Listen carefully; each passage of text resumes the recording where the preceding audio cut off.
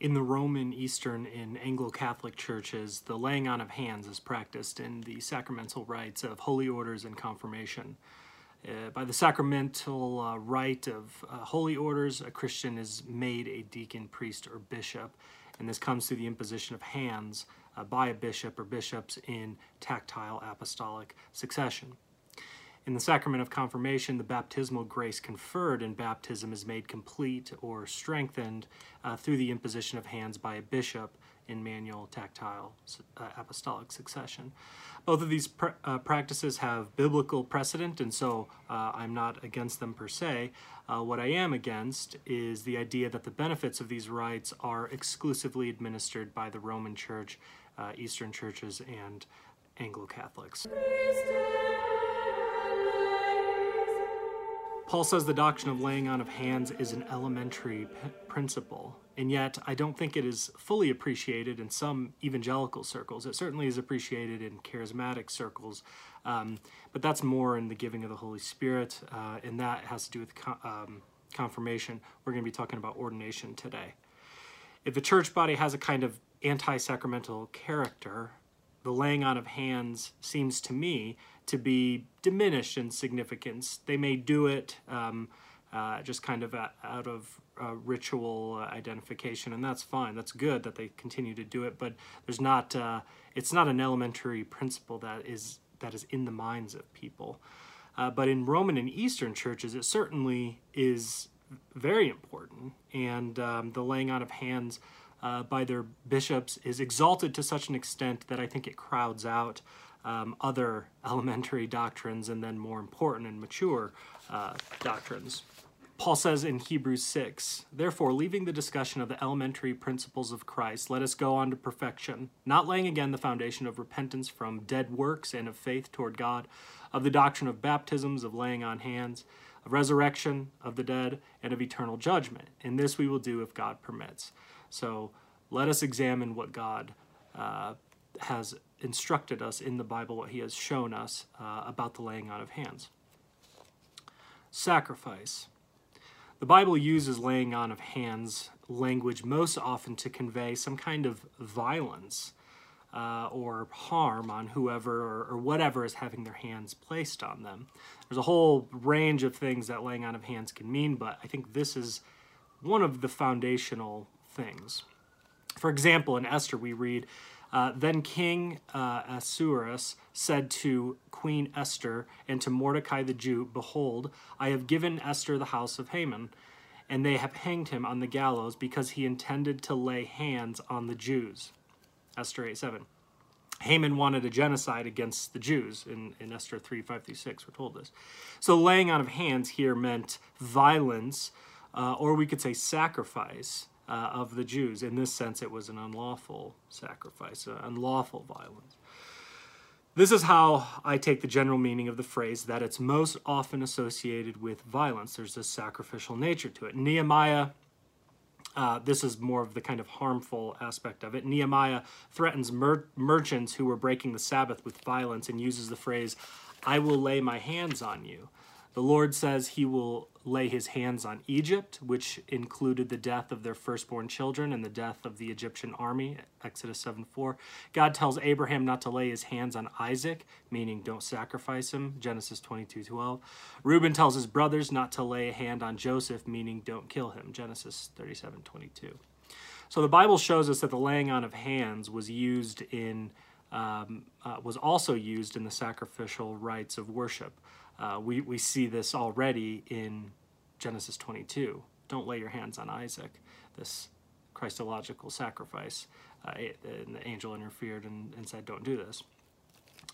So I believe we're invited to see the connection between this lawful, ritualized, sacrificial laying on of hands that we're going to go through and other forms of laying on of hands, whether they be lawful or not, that there's this sacrificial element in it. In Leviticus, animals are sacrificed to God for various reasons, various sins, and for various people. And in Leviticus 16, we have the laying on of hands by the priests. In the Day of Atonement, we see Aaron laying hands on the scapegoat. Aaron shall lay both his hands on the head of the live goat and confess over it all the iniquities of the people of Israel and all their transgressions, all their sins. And he shall put them on the head of the goat and send it away into the wilderness. So the goat wasn't a blood sacrifice, but it was this exilic sacrifice, and we see the shadow of substitutionary atonement. The sins of the people are imputed to the scapegoat. We see animal sacrifices along with the laying on of hands for unintentional corporate sins. In Leviticus 4, the elders, not the priest, lay their hands on the sacrificial bull. Now, if the whole congregation of Israel sins unintentionally, and the thing is hidden from the eyes of the assembly, and they have done something against any of the commandments of the Lord, and anything which should not be done, and are guilty, when the sin which they have committed becomes known, then the assembly shall offer a young bull for the sin, and bring it before the tabernacle of meeting. And the elders of the congregation shall lay their hands on the head of the bull before the Lord. Then the bull shall be killed before the Lord. Leviticus 4:13-15. We also see, so we have priests, we have the elders, and then we also have the people, the laity, acting in this priestly role, laying their hands on animal sacrifices. This is Leviticus 4 as well. If any one of the common people sins unintentionally by doing something against any of the commandments of the Lord, and anything which ought not to be done, and is guilty, or if his sin which he has committed comes to his knowledge, then he shall bring as his offering a kid of the goats, a female without blemish, for his sin which he has committed, and he shall lay his hand on the head of the sin offering, and kill the sin offering at the place of the burnt offering. So he lays his hand and he kills it. And then the priest comes in as this kind of mediatorial application of this atonement blood. Then the priest shall take some of its blood with his finger, put it on the horns of the altar of burnt offering, and pour all the remaining blood at the base of the altar. He shall remove all its fat is removed from the sacrifice of the peace offering, and the priest shall burn it on the altar for a sweet aroma to the Lord. So the priest shall make atonement for him, and it shall be forgiven him. So again, the forgiveness of sins, imputation of sins to a sacrifice. Continuing. If he brings a lamb as his sin offering, he shall bring a female without blemish. Then he shall lay his hand on the head of the sin offering and kill it as a sin offering at the place where they kill the burnt offering. And then it goes on to show us the priest applying this blood in these kind of ritualized ways. The Levites also lay their hands on sin offerings as atonement for the Levitical sins. In Numbers 8, we're told, Then the Levites shall lay their hands on the heads of the young bulls, and you shall offer one as a sin offering, and the other as a burnt offering to the Lord to make atonement for the Levites. I believe that all of these ritual sacrificial laying on of hands are shadows of Christ. It's little fragments of what we see with Christ sacrificing himself for us. We see that this language is used when the elders and the chief priest of Jesus' day come and seize him for his sacrifice. They laid their hands on the Lamb of God. In Matthew 26:50, then they came and laid hands on Jesus and took him. Mark 14:46, then they laid their hands on him and took him. So Christ is our sacrificial Lamb of God. It all culminates in that, and I think that's the fundamental thing. So there's this element of dedication to sacrifice that the laying on of hands shows us, and there's this imputation of sin as well. And I think this is really the fundamental meaning of the phrase and of the ritual, especially of ordination, that it ultimately points to the laying on of hands of the Lamb of God who was sacrificed for our sins, and that those who are appointed as under-shepherds of the great shepherd, they have hands placed on them to signify their willingness to sacrifice themselves for the people of God like Christ did. In some ways, they take the burdens of the people on themselves. I don't want to elaborate on this too much, but I think we're invited to see this kind of connection. Their elders are supposed to be like mini Christ, and they, of course, point to the Christ, but there's all kinds of ways that we imitate Christ. I think that our elders, by the laying on of hands, are to show us, it's to show this kind of ritual sacrificial aspect. All right, so we see that the laying on of hands also has the authority, it transfers the authority to rule and minister in the Old Covenant. So there's this investment of authority that we see in the Old Testament. And so, in this sense, I would agree with Rome in the East, and really most Christians practice this. They practice this in some way, and we're kind of basically all in agreement to an extent, except when it comes to the particulars of Rome in the East. But interestingly enough, we see that it is the people who are the ones who place their hands on the Levites in their ordination. It's almost this kind of congregational appointment. You shall bring, this is from Numbers 8, you shall bring the Levites before the Lord, and the children of Israel shall lay their hands on the Levites, and Aaron shall offer the Levites before the Lord like a wave offering from the children of Israel, that they may perform the work of the Lord. So the people laying their hands on, and then there's also the chief priest there who then offers them up to the Lord.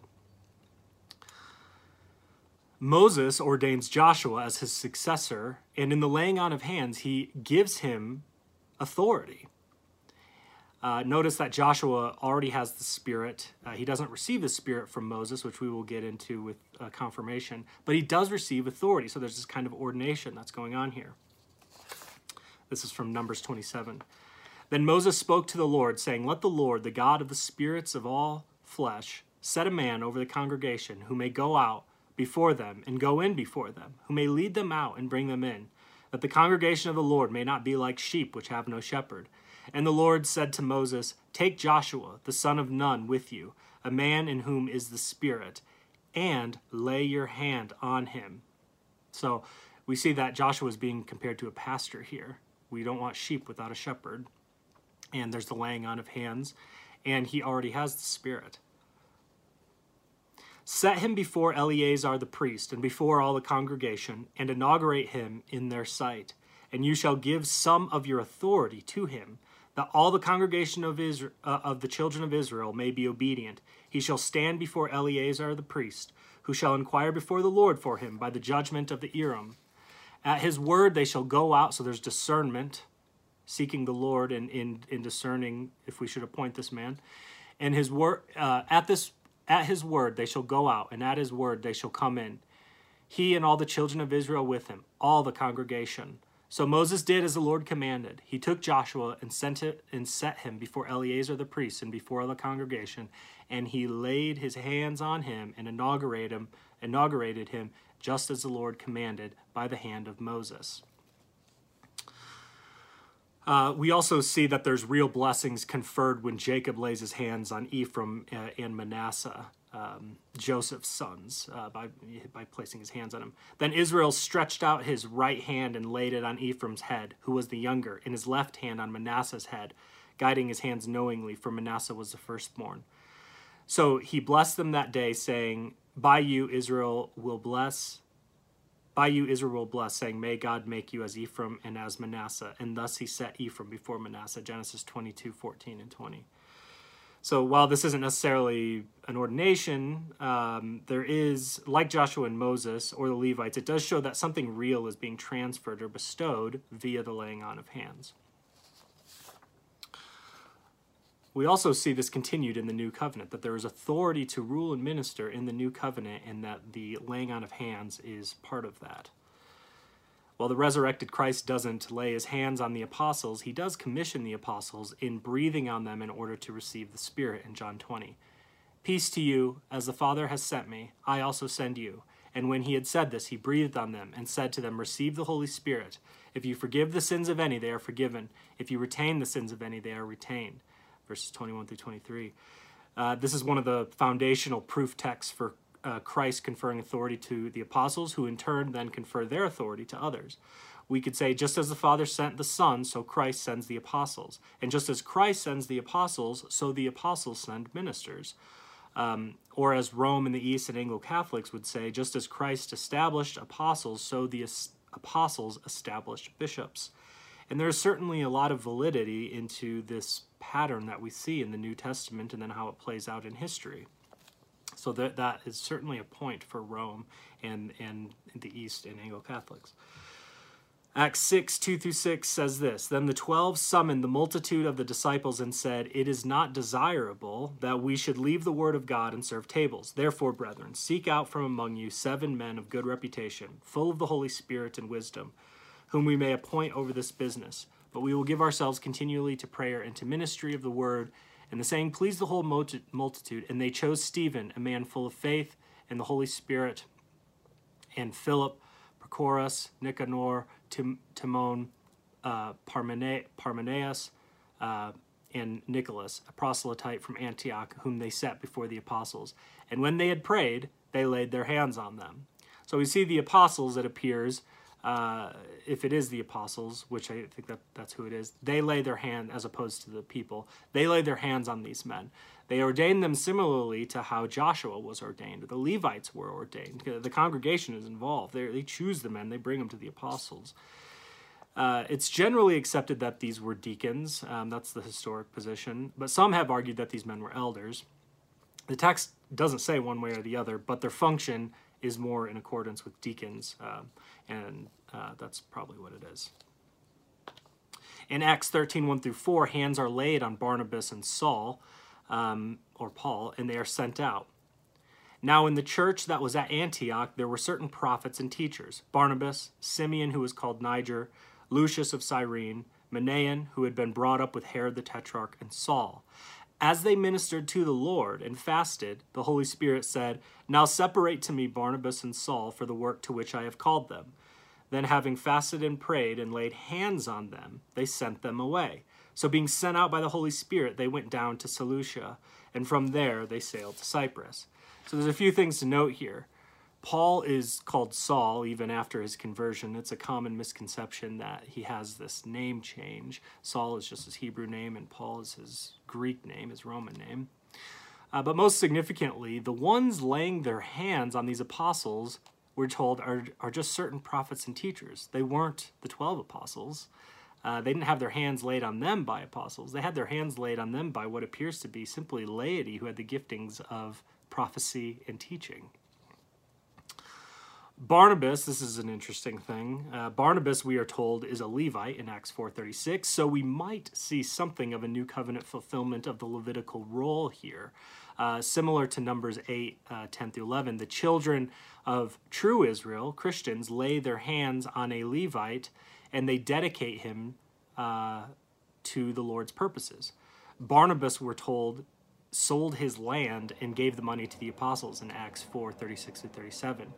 So this could be an echo of the Levites not having a land inheritance, but having God as himself as their inheritance in Numbers 18. But what is most pertinent to our purposes to note, which I've already said, is that the imposition of hands and their sending out of Paul the Apostle and Barnabas is done by prophets and teachers, not by apostles, or at least we're not told this, and they have the backing of the Holy Spirit.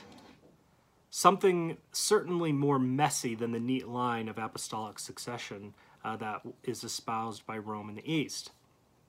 Apostles are made here by what appears to essentially be the laity laying their hands on them and being obedient to what the Holy Spirit has said to them. Later in Acts 14, we see that Paul and Barnabas are then referred to as apostles in verse 14, and they appoint elders in the churches of Lystra, Iconium, and Antioch. And when they had preached the gospel to that city and made many disciples, they returned to Lystra, Iconium, and Antioch, strengthening the souls of the disciples, exhorting them to continue in the faith, and saying, "We must through many tribulations enter the kingdom of God." So when they had appointed elders in every church and prayed with fasting, they commended them to the Lord in whom they had believed. So Luke doesn't mention the laying on of hands here, though I would say it's reasonable to assume that they did lay their hands on them. But they did appoint elders in these cities. And I bring this up because we see this pattern throughout the New Testament, that the apostles did appoint elders in churches of various cities who in turn appointed other men. They appointed men like Timothy and Titus, and they are instructed to appoint other men. So there is something of apostolic succession going on here. Paul says to Titus, "I left you in Crete that you should set in order the things that are lacking and appoint elders in every city as I commanded you." Titus 1:5. We aren't told that Paul laid his hands on Titus, but again, I bring it up to show this pattern of apostles appointing men. Jesus sends the apostles send other men. Then they carry on their work, and historically these men have been viewed as carrying on the ministry of the apostles in a sense, that they have the mantle of the apostles. But taking into consideration the way that Paul was sent by certain prophets and teachers certainly complicates the neat line of succession espoused by Rome in the East, as we said. Further complicating the issue is that Jesus sends disciples out to Israel, it appears, in the same way as the apostles in Luke 10. They are sent ones. These 70 or 72 sent ones are etymologically linked to being apostles, because that's just what apostle means. It's a sent one. And the Eastern tradition does refer to these men as apostles. So that kind of complicates things as well. You have a whole bunch of apostles out there. Paul mentions that Timothy had hands laid on him, suggesting his ordination came through Paul and the elders. In 1 Timothy 4:14, he says, "Do not neglect the gift that is in you, which was given to you by prophecy with the laying on of hands of the eldership." We aren't specifically told what the gift that is in him is, but I think we can gather from the larger context of the letter that it is the gift of ordination, the responsibility given to him to be a minister of the gospel and steward of the mysteries of the faith. Of note here is that Paul mentions the laying on of hands by the elders. He doesn't even mention him, although he could be included in that. Peter does refer to himself as an elder. 2 Timothy 1:6, "Therefore I remind you to stir up the gift of God which is in you through the laying on of my hands." So here Paul reminds Timothy of the gift of God, presumably the same gift mentioned in the previous letter, and mentions that it came to him through the laying on of Paul's hands. And so the laying on of hands bestowed some real gift to him. So this is certainly a strong statement in favor of the strict apostolic succession view. 1 Timothy 5:22, he instructs Timothy, he says, "Do not be hasty in the laying on of hands, nor take part in the sins of others. Keep yourself pure." So Timothy, having had hands laid on him, now has the authority to lay hands on others and to make them elders, presumably. This comes in a passage where Paul is instructing Timothy in how to honor elders who rule well, how to deal with elders who are sinning. He then adds not to be hasty in the laying on of hands, which suggests that Timothy ought to be patient in discerning in who to ordain as an elder, exercising that Eleazar discernment through the Urim. But now we have the Holy Spirit, which gives us that discernment. We don't consult this, an Urim. Because in ordaining a sinful elder, Timothy would be partaking in that sin. Paul says to keep yourself pure. And I love my Roman and Eastern brothers, but this is something that your churches notoriously violate regularly, that you lay your hands hastily. Even though they go through a long period of seminary, you have men who are sinners, and you bring them in as elders, and so you're partaking in their sins. And Protestant churches do this as well, so it's not something that's particular to Rome and the East. Lastly, and this is the most important thing, in Paul's instruction for the appointment of elders, he doesn't stress the laying on of hands by the apostles. It's not a huge concern for him. It happened with Timothy at least, but his main concern is holiness. When he talks about the qualifications of elders, holiness of life is his primary emphasis. While the laying on of hands is expected in the rite of ordination and I think does confer some kind of authority, Paul's concern is more emphatically on the holiness of life and the purity of doctrine rather than historical pedigree. So, our non-Roman and non-Eastern and non-Anglo-Catholic churches, are they valid? Do they have valid sacraments? The biblical witness, to my mind, is not strong enough to confidently assert that valid ordination comes exclusively from Rome, the East, or certain other Anglo-Catholic bodies that, by most accounts, have bishops in tactile succession to the apostles.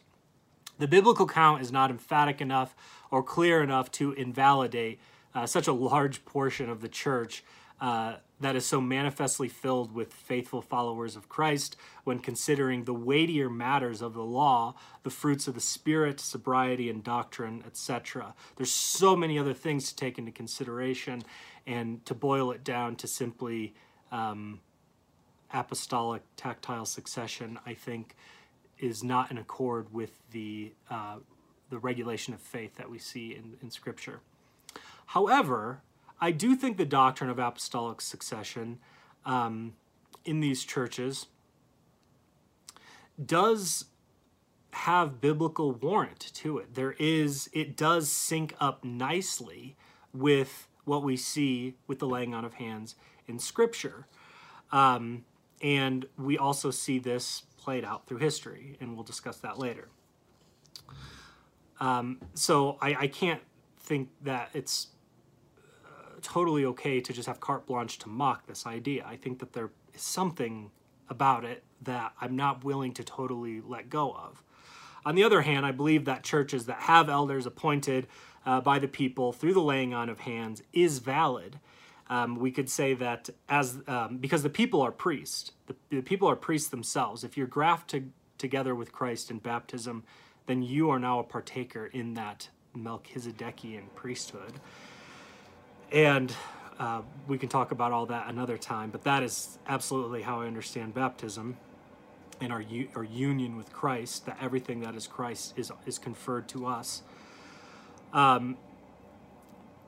So in that sense, all Christians through baptism do have apostolic succession. There is union with Christ, and there is a sacramental succession that goes all the way back to the apostles in that sense. We might say that the new covenant, in more of a Protestant or even congregational context, we could say that the new covenant children of Israel, a Christian congregation, bring a new covenant Levite, an elder, before their high priest, who is Christ, and ordain him like the old covenant children of Israel did before Aaron. I believe that the biblical witness, along with the historical witness, does support the idea that the regular mode of ordination would come through presbyters or bishops, and that ideally, perhaps, tentatively, one could trace the ordination back to the apostles through the bishops or presbyters. Now, this, at the very least, if you were to do that, it provides a helpful statement about our connection to the past and a reflection of what we see demonstrated in Scriptures through the laying on of hands. It supplements this idea. And notice I said either presbyters or bishops because the distinction is artificial. And I've seen people go through great lengths to try to maintain that distinction, but I just don't think it's there. Jerome and Chrysostom, they both say that presbyters and bishops used to be the same thing, and that it's just it's of human origin and an application of a divine principle. Though I would acknowledge that the historic episcopate, it can be beneficial. We're allowed to do this. It's been the regular practice of the church throughout most of her history. What we've done now for the past 500 years in Protestant churches, accepting Anglicans and some Lutherans, like in Sweden, is a deviation from what we saw for 1,500 years, which I don't think is something to scoff at or to think is trivial.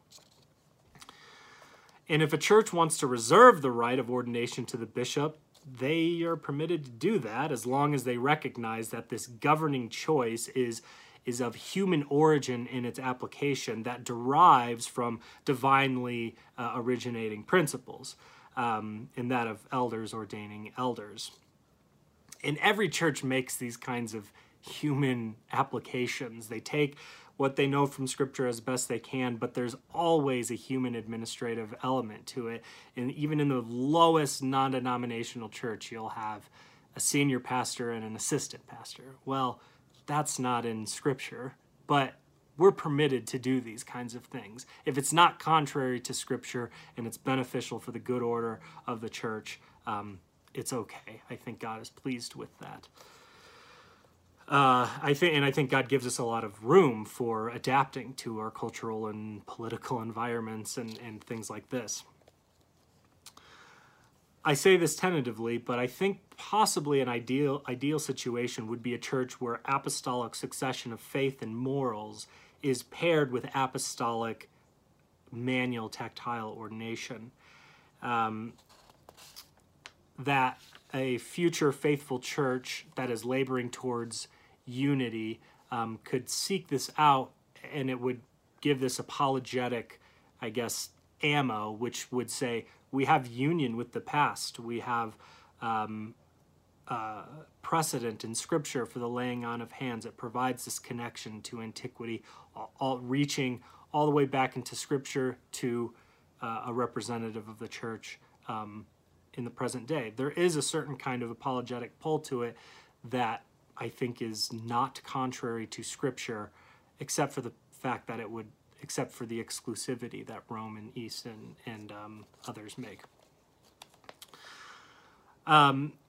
So those coming, if the future church is more unified, which Jesus prays, our high priest prays that we be unified, those coming from a Protestant tradition, they might consider ordination into apostolic succession as a concession to the weaker brothers who have such a high view of it.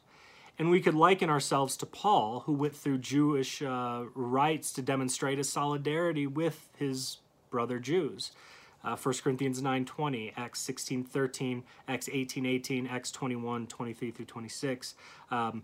Paul becomes a Jew to the Jews and a Gentile to the Gentiles so that he could win as many people as possible.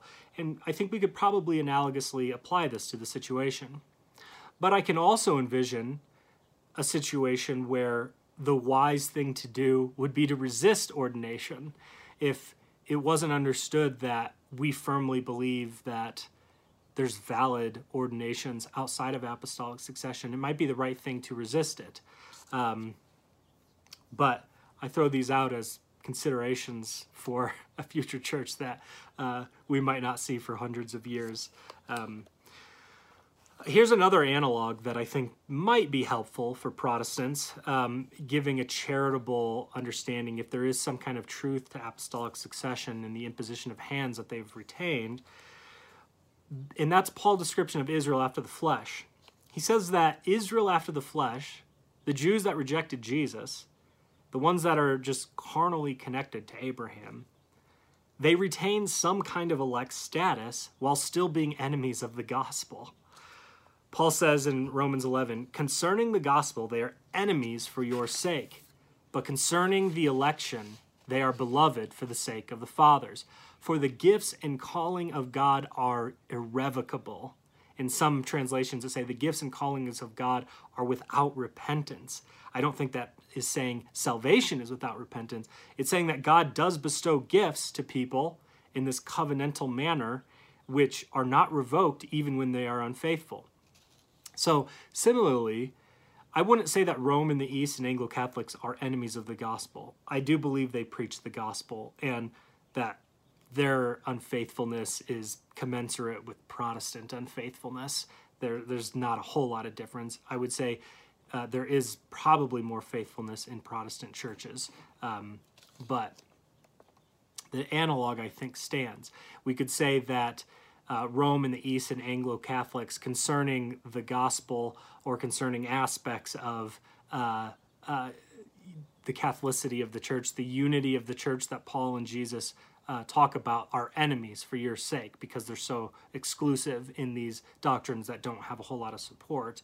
But concerning the gift of apostolic succession, they are beloved for the sake of the apostles. It's a very charitable way of doing it, but it does create a category in my mind where it's like, it could be something there, but it's also possible to retain giftings and to forfeit God's favor, just like, or to forfeit salvation, at least, just like the Jews have. And so the gifts and calling of God are irrevocable, but the call to repentance still lays on the Jews who have rejected Christ. And it would still lay on the Papists and Eastern Orthodox and Anglo-Catholics to repent of whatever aberrant doctrines they have. And as far as I'm concerned, the main ones are divorce and remarriage. though they still might, just like the Jews, they still might have some kind of irrevocable gifting, and perhaps they will be grafted back in more fully to where the Spirit of God has been in the church, which I do believe has been in more Protestant circles. Perhaps all of this is entirely too charitable, and there is nothing significant at all about apostolic succession, but I have a hard time believing that. There's just a string there that it's like, there might be something there. But I have an even harder time believing that those who do not have apostolic tactile ordination, but do have apostolic faith, are somehow inferior or invalid. And I don't believe that at all. In fact, I think the apostolic faith makes them more valid than the ones who have given up the faith, but have the tactile succession. I would say Rome and the East are absolutely wrong in this kind of we're valid, you're not mindset. And I would commend Anglo-Catholics. I'm sure there's liberal Roman Catholics who sound like this too. But the Anglo-Catholics have, most of them, or at least some of them I have heard, they have refrained from making pronouncements about the validity of orders outside of apostolic succession. More making a positive affirmation. We know that this is how God has ordered the church. We don't know if God is is in these irregular modes of ordination and sacraments. So they're more cautious to unchurch the rest of the church, which I would say that's a good instinct. It still doesn't go far enough, but it's a better instinct than some like really hardcore traditionalist Roman or Eastern Orthodox are probably the most psychopath exclusivists that are out there. And to give Anglicans their due, some of the greatest arguments and some of the most careful dismantling of apostolic succession has come from evangelical Anglicans, and particularly an evangelical bishop named Colin Buchanan. There are some really good evangelical Anglicans out there, and I think there's a glory in that section of the church. And anyway, Colin Buchanan, who's a retired bishop now, I think he's like 83 or something, he writes in the Churchman, which is this evangelical Anglican journal. He says this about apostolic succession. Here is the heart of the matter. Catholicity springs not from above, from a universal bishop or a Dionysian bishop. It is the privilege of every man regenerated in Christ. That makes my heart sing. And then he quotes Article 19 of the 39 Articles, which are a very Reformed and evangelical document, one of the founding documents of the Anglican Church after the Reformation. And it says this: the visible church of Christ is a congregation of faithful men in which the pure word of God is preached and the sacraments be duly administered according to Christ's ordinance. There's just a beautiful simplicity in that. I could sign off on that. I think that that's wonderful. And he goes on, where there is no faith, there is no church. No congregation, no church. No word of God, no church. No sacraments, no church. The unit of the visible church is not the diocese, but the congregation. The test of it, not the bishop, but the faith, doctrine, and practice of the local congregation. We do well to note the words of Pilkington. I don't know who that is. Succession of good bishops is a great blessing of God. But because God and his truth hangs not on man, nor place, we rather hang on the undeceivable truth of God's word in all doubts than on any bishop's place or man. He goes on, the Anglican position is the Reformed one, that the scriptures are perspicuous and contain all things necessary to salvation. That's from the Church of England and Apostolic Succession in the Churchman Journal, volume 75 from 1961. So I heartily affirm this. This is where our priority ought to lie. And I am with Protestants who prioritize Abrahamic faith as the mark and creation of a true church. Jesus says, wherever 2 or 3 are gathered together in his name, there he is with them. This is the essence of the true church. But these lesser issues concerning ordination, I think, must be taken seriously as we see them demonstrated in Scripture. We have precedent for the laying on of hands being significant and conferring real authority. And we see this played out in the history of the church. Though this idea of apostolic succession really didn't start to get, we do see it with the early fathers, but they're arguing it for different reasons.